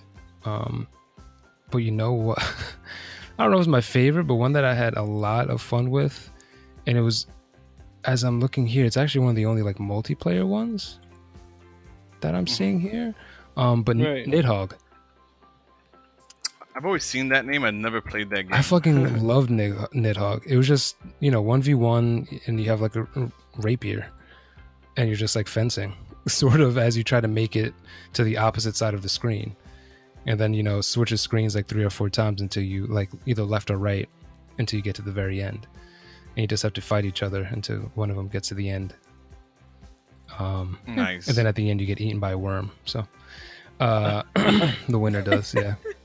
And that's the whole goal, to get eaten by the worm. But yeah, it was just really fun. Like, it's just one of those really intense games, you know what I mean? Like, it was one poke and you would drop, and then the other person could progress. So it was very tense, the whole time. You're just doing your best not to, get hit. Right. I don't know. It was really fun. You guys should have played it. Yeah, but like I said, I've seen that's one of those games that I always see like either on sale or I see it around, and I just never freaking get it. I see. Yeah. Oh man, the Faster Than Light, Outer Wilds was dope. Yeah. You know, it's a game that like, and it's a shame that they don't really do it anymore because it's Ubisoft. But that you ever played that Valiant Hearts game? The Great War. It's about World War One. It's a really fun puzzler. Yeah, it takes place. You should, if you ever see, it's always on sale. I think it's on PS4, and PC. But it's pretty much a side scroller puzzle game, and it's almost like an Inside or whatever. But the narrative is, there's talking and stuff. The narrative is all about stuff in World War One, and it's really heartfelt, and it hits all those like, emotional beats or whatever, but it's a fun puzzle game. Like, you have to get to like, there's like a door on fire and there's multiple levels, and you have to maybe find a way to get to a switch without getting seen by the Germans and stuff like that. And if you haven't tried that, I highly recommend it. It's very, very fun. Nice. Okay. Valiant Hearts. Yeah, it was part of Ubisoft's like indie studios thing that they were doing. And you know how they are now. They're all about microtransactions. So I think there's not a whole lot you see from them anymore in these types of games. But that was a great one. Very, very emotional and just fun. Nice. Gotta check it out. But yeah, absolutely. Yeah. But yeah, so now with the new consoles being out, new hardware, new, is there do you think and for you, Pfeffer, I know you're not really as much of a technology whore as I am, but what do you now that there's been a good almost 12, 13 years of a solid indie games coming out, what do you do? Is there anything you think new console hardware could bring, or just the future of indie games, anything you'd like to see or whatnot? Honestly, there's nothing specific that I'm looking forward to. I just really like the indies and the different, I don't know, they do different things, they do it different, and they'll bring different techniques. They'll bring, hopefully, like you saw with Stray, they're got something different going there. Maybe not something. Maybe I'll verge onto something not 2D as much. Maybe a little crazier looking. Yeah. But I don't know. I'm just looking forward to it. I just want to see what they got, because everybody's working on stuff. Because I asked that because it's when you really think about it, right? It's like we just said, the Xbox 360 kind of jump started, and popularized the name in indies, and a lot of these studios now, when the release of the PS4 and the Switch going, full indie, went full partnerships with a lot of indie studios, and now they have their own Nintendo Directs, with what they call them, Nindies, right? Yeah. Or whatnot. Obnoxious. We have. What was that? No, I just said it's obnoxious that they call them. Yeah. They call them something special. Come on. Yeah. So it's they are I just think it's right. Yeah, I just think it's interesting that now, when the PS4 and all that came out, indies really blew up more than that. They were already getting big in the like I said, in the previous gen, and then when PS4 came out, and like I said, and then eventually the Switch, it just went full force. Yeah. I think that what I'm excited for, honestly, is to see what all the successful studios that made it, like you said, like Play Dead, even though they split up, they have something coming, and a lot of these studios that had their first successes, I'm excited to see what they can utilize now with the more powerful hardware, because even simple, pixel art games, let's say Blasphemous, which is a very fun 2D Souls-like game, only it ran at a lower resolution, slower frame rate on PS4. A PC, you would think a Nintendo looking game would look better, would run fine, on PS4 the way it would on a PC, but apparently it didn't. So I'm actually excited to see full powered games, that they get creative, especially with the, not that they will, hopefully, since they are independent, they have less, they have more incentive to be creative. So maybe we see better things with the haptic, the triggers, on the DualSense and things like that, or even the fast SSDs. Now that things coming out with the SSD, I would love to see a game that generates a brand new map in seconds, or maybe even like we said, time travel, and you hit some. So I'm is there anything you guys think they could take advantages, or anything that you'd like to see moving forward in the next generation of hardware that's out now? When it comes to games, games in general, but coming to games like indie titles, like the ones we were talking about, you take a game like Inside or Limbo that utilizes the control pad and square and X. I believe that's it. It's a jump button and a square button to push and pull. Yeah. It'd be excellent to see how they utilize different parts of the controller, or swiping. There might be certain parts, and not in a really annoying way where it's I have to fucking shake my controller 1,000 times just to get past this. Yeah. Like that could be fun, but for a puzzle game, it could be kind of redundant if you have to do it over and over. Yeah. Just mean for like parts where you need to get past certain things. It'd be cool to see how they utilize it, or like one trigger becoming stiff and the other one becoming extra loose, and having to hit the swipe at the same time to unlock a door or something. Like things like that. It'd be pretty cool to see how they utilize that, because these are the types of games that don't tell you what to do. They literally throw you into the game. There's no instructions. Never. Like Play Dead games don't have instructions. It's just the game starts. Yeah. That's awesome though. Yeah. So I love that about it. It'd be cool to see how like they utilize the atmosphere of the game to tell you what to do with the controller. That'd be pretty cool. Yeah, agreed.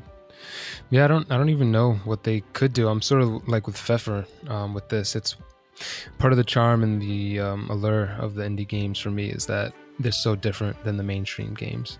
It's like mainstream, I know for sure what I'd like them to like improve on for the most part. But when it comes to indie, it's like, I don't know. Just want them to be creative, be even more creative than they have been, Give us more colors, more, just more awesome, cool things. I don't know. Blow our minds, do something weird. Get Exactly. wild. Yeah, I don't know. How sick would it be to see wild. like your character? How sick would it be to see your character walking into like a puddle of water and the reflection in the puddle's doing something different from the character? Exactly. Like ray tracing. Like maybe like the ray tracing could be utilized like crazy. Like you have to use mirror. Like you're walking on a floor that has a reflection, and you have to stand at a certain point of the screen to like where the sunlight's hitting a certain way. In order, like stuff like that, like make your character on the reflection do. Like I could think of Play Dead doing weird shit like that. The new hotness might be a sewing game, bro, where you can move the needle through the fabric and you just sew clothes. I don't know. I'll buy 10 of it. See? There's I just don't know.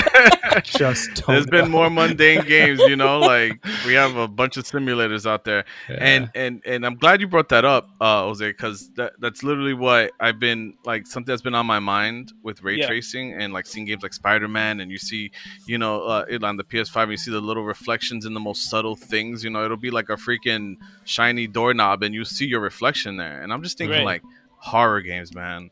Imagine what Kojima, if he really is working on a horror game, could do with technology like this. I mean, he even with Death Stranding, you used every part of that controller for a basic ass PlayStation controller. You used every single part of it, and that fourth wall type stuff goes all the way back to Metal Gear Solid 1, where the vibration to move your controller across the floor was one of the most like, oh my god, that shit had me in awe. To this day, I fell for it, because I was like looking at it like, oh, this is corny. I was like, what do you mean put your controller on the floor? I'm gonna move it to my will alone. I was like, okay, and I threw it on the floor, and I had a hard floor, and that shit vibrated to the left. I was like, So imagine a horror game where you're like walking through a house or something, and you just see like a face or something like really like, but that real hyper realistic like lighting where it's like a crazy reflection, or your face is a demon, or like, I mean, not that they couldn't do it now, but I think the atmospheric lighting would make them shit so unsettling. And they could just do it in real ways now. Like imagine like a fun house with like a mirror fun house or some shit, and you're bouncing That's light off of exactly it. what I'm thinking. Did I still, like shit like that? I stole your idea. No. It's fine. I didn't say it out loud. It was just what I was thinking. Like that kind of stuff. Like imagine a Silent Hill game where it's like, oh, you enter the Hall of Souls, get the 3 souls to line up on all 3 walls, and it's like, you see the reflection and the blood on the walls, and you have to get them to line up facing each other or something with the lighting. Yeah. And the rage, like shit like that is going to be like, we're not really ready for the type of weird shit that's going to come out of this next gen, especially with dudes like Kojima and that's Hideo Kojima, by the way, listeners. Have you ever heard of him? What? What's his name? Hideo Kojima, creator of Metal Gear. I think we don't talk about him much, but like minds like that are going to utilize this controller like crazy, because it's going to be such a part of the gaming experience. And that's why I said Sony went full-blown Nintendo on this one, because this is the first time I've seen them go so hard on a controller where it's like, it's fun, like playing that Astro's Playroom felt like playing fucking Mario fucking Dynasty or some shit. Like, you know, like Yeah. Mm-hmm. You know, and you're right. And I don't know how they got to convince them, but the fact that, you know, Call of Duty, they implemented it, which didn't seem like such a hard thing to implement, but the fact that they got a third party to do it was awesome. And it even, you know, I mean, for very highly competitive controller players, I understand like having a rattling trigger may not be the best for some people, but you know, the single player campaign, the zombie campaign, like things that really don't require you to be super on point. You know, it's a lot of fun, and the immersion is pretty dope. Like, I love the way it does. Like, you pick up one gun, it clicks one way, and you pick up a, you know, or if it's like a slower shooting like LMG, you know, it clicks in, you know, as fast as the gun shoots. So when you pick up something with a high fire rate, you know, the fact that it really just like changes based on that, I think is super awesome. And right now it is gimmicky, but you know, like you said, like either anywhere from Kojima, which, you know, or you know, other smaller independent studios, I really hope that they try to utilize that, because that will make certain games stick out, and it will really Definitely, it's giving PlayStation that edge, you know. You know, and I think that's a big deal. I'm gonna go out on a limb and say Sony has already won the next gen. Well, Because don't you're gonna rile up the fanboys. listen, depends on what you fanboys, consider next gen. Listen, I mean, that controller alone, unless fucking Xbox comes out with a new controller, you know, it's just already too much fun.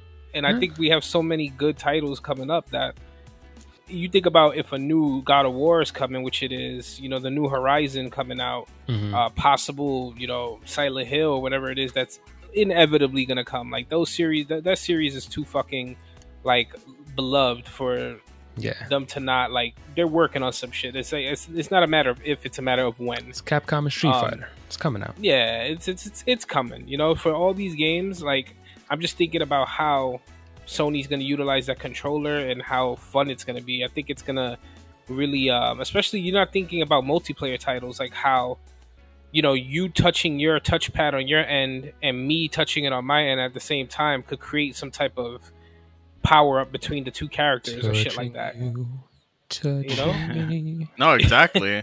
Yeah, I mean, it's all about the depth too, and that's what I'm really, really hoping. You know, that because that's been everybody's what you call it, biggest, like, everyone's cynical about, you know, is that, you know, will developers even use it, you know, and I think that's the thing we have to worry about. I mean, I'm hoping, like, seeing, like I said, like Call of Duty being, I know that I'm sure Sony either paid them or gave them some incentive to throw that in their game, but I just really hope that, you know, developers see you know. Well, I mean, you've been playing follow Spider-Man. Their artistic visions, huh? Well, I mean, you've been playing Spider-Man. Like, would you say the ray tracing really makes a difference? Well, we're talking about the controller, but but the graphically, yeah. My bad. Well, see I was talking about the controller, but really, I can touch on that really quick with the ray trace. The only bad thing right now, which I don't think is going to be always, is that it's kind of forced.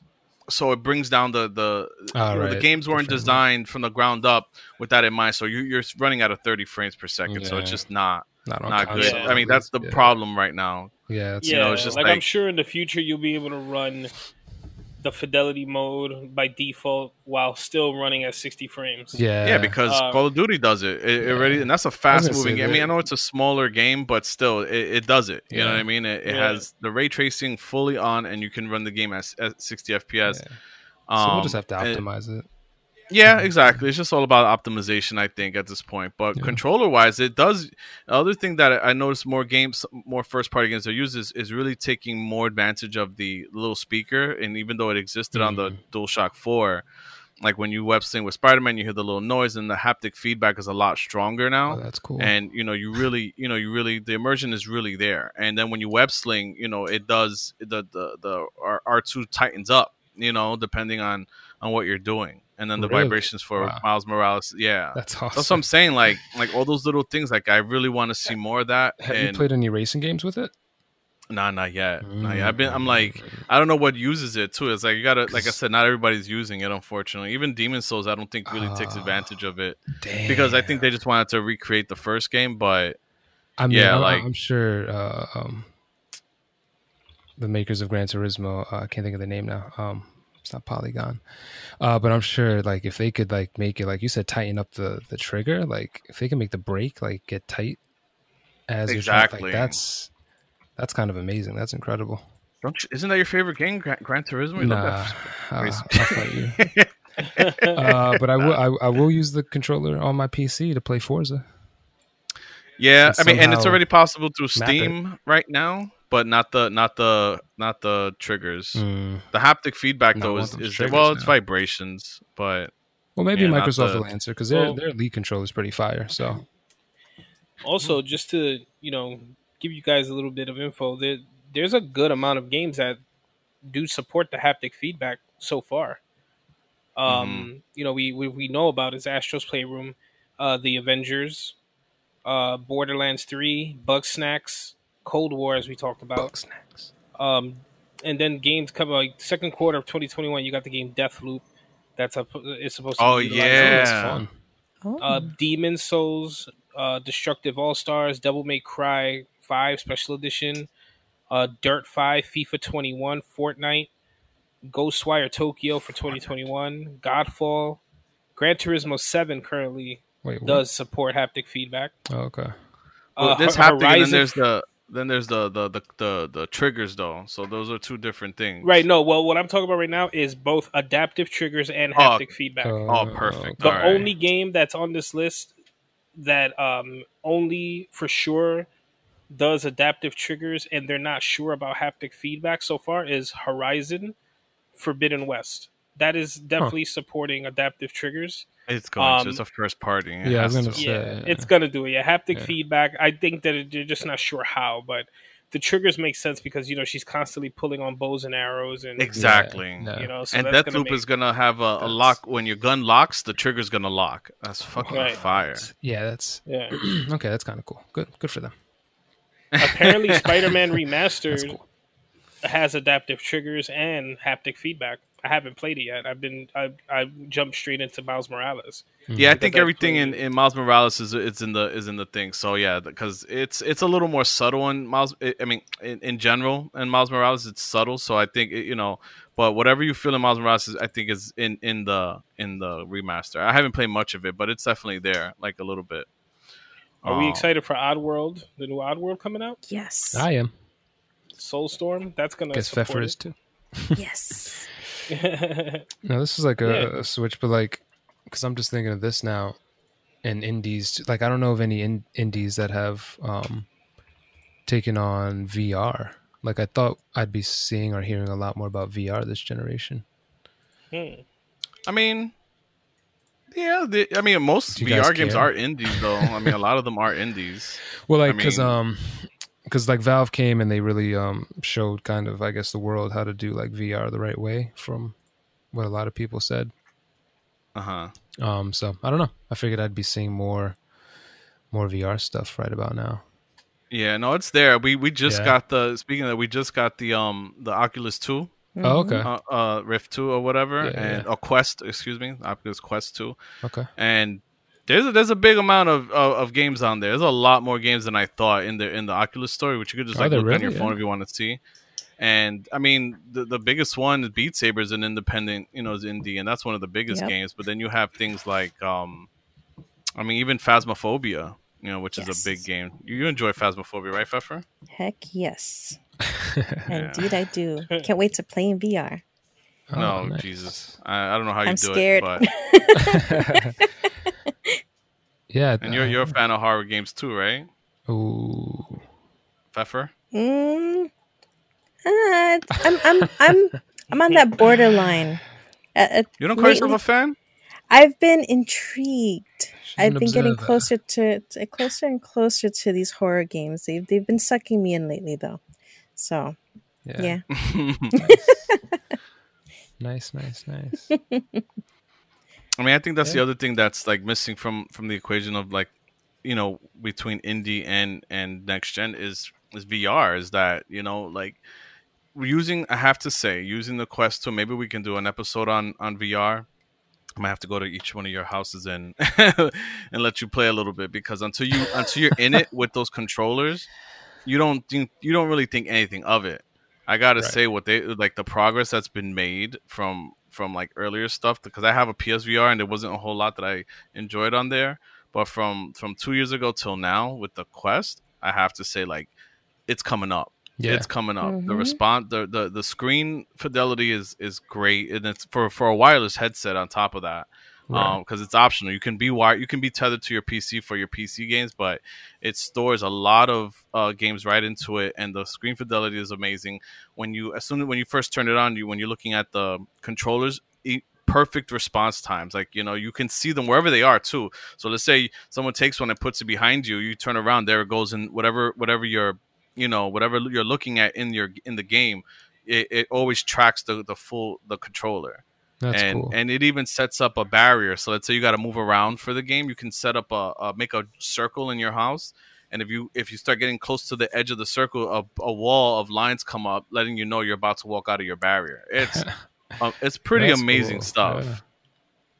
Are you and Jose Yeah. gonna do like the Black Mirror episode and play that? Striking vipers. Yeah, you can play some Striking Vipers. I mean, if we're both females, Ooh la la. I don't understand how the guy who was the girl enjoyed the other. You ready to become best friends? I think the part that made that whole episode weird was the fact that the dude came to his house with his wife at dinner and was like, "Come on, man, get on the game.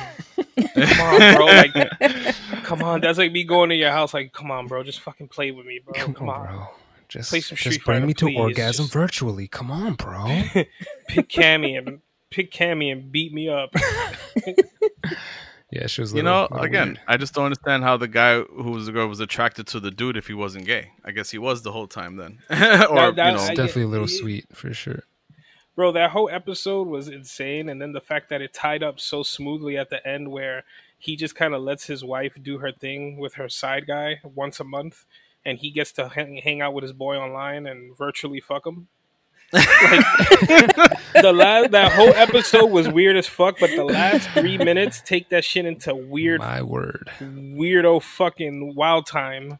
Like, that shit caught me completely off guard, and that was the best season of the episode of that. That was the best episode of that season. So Yeah, that that was, should tell you how that season went. But that was definitely Oh, a strange one. I was like, Yeah. what in the okay, all right, okay, that's fine. All right, I think we're gonna have to start wrapping this up. No, We're at an hour 43 right now. yeah. What? Yeah. I mean, was there anything? Probably gonna have to cut some of the talking out. But Yeah. I was gonna say, is there anything? Any last things you wanted to mention or bring up, Pfeffer, or any of you guys wanted to ask Pfeffer? Any last questions? What I to add did to want the to, seg- Mhm. I'm actually kind of looking forward to us hooking up the VR to the PC, because you know what other game that I wouldn't mind checking to see if it would work? Superliminal. Oh yes, Mm. Super That Liminal one's is pretty awesome. Very, very different. Nice. Just the that one you're in like a lucid dream, and then your perception is very, very, very. It's changeable. So if you place a little chess piece in front of you that's like the size of your finger, and then you move it off into the distance, and you see it look big, then it turns big. Yeah, I've seen. And you it. can climb on it. I've seen a Yeah. video. It looks really, really cool actually. So Is that Exactly. out already? yes, Yeah. it Oh, came out okay. during the summertime for like Switch. It just came out on Steam the beginning of this Okay. month. Oh, all right, Um, nice. so- That's cool. I Now, would can you like to try stream that. in VR? Yes, Do people do that? yes, Yes, Okay. all the time. Oh, okay. yes. Cool. Do you think Yes, you're yes. gonna find yourself streaming VR, Pfeffer? I need some more space. I need to kick this bed out of here. Wait, but I sleep in that bed. You can sleep Yeah, on the perfect. Put in the couch. hallway. Oh, That's cool. Yeah. you don't should get, get, any one of once those, a month dudes, though. You should get one of those built-in ring things that you like strap yourself into. The super slippery like bottom. oh shit! Hey, whoa! What are Oh. we talking about now? Oh, we're getting freaky now. You know, it's Yeah. I don't know. Super slippery strap-on. It's like you've seen it, right? It's like a ring. It's like a tiny personal ring, maybe at arm's Yeah, length. yeah. But then you kind of Oh, get stuck in yeah, the it's middle. like You when- strap in, but then you can walk and you just slide around. Yeah. So you can just keep Mhm. going. Is that the thing where Mhm. you have like special shoes or something, and it's supposed to like let you walk on like a treadmill type thing? I think it's just like socks, and Yeah. like the surface is just super slippery. Oh, That's okay. cool. Yeah. Yeah, I seen that on Shark Tank when they were Oculus was first coming out, Oh, okay. and it yeah. failed. It actually failed, because they tell you whether you get the loan or not. Yeah. Yeah, and then they ended up selling that company for $2 billion. So those guys were Nice. super wrong. Yeah. They're probably Oh, wrong a lot, man. those fucking morons. Yeah, they're wrong a lot, actually. Yeah. Yeah, there you go. Yeah. I'm looking What? at this Superliminal game, and I'm thinking about how badly Valve needs to release a new fucking Portal for PS5 Oh, and Ah, Xbox that's true. Series X. bruh.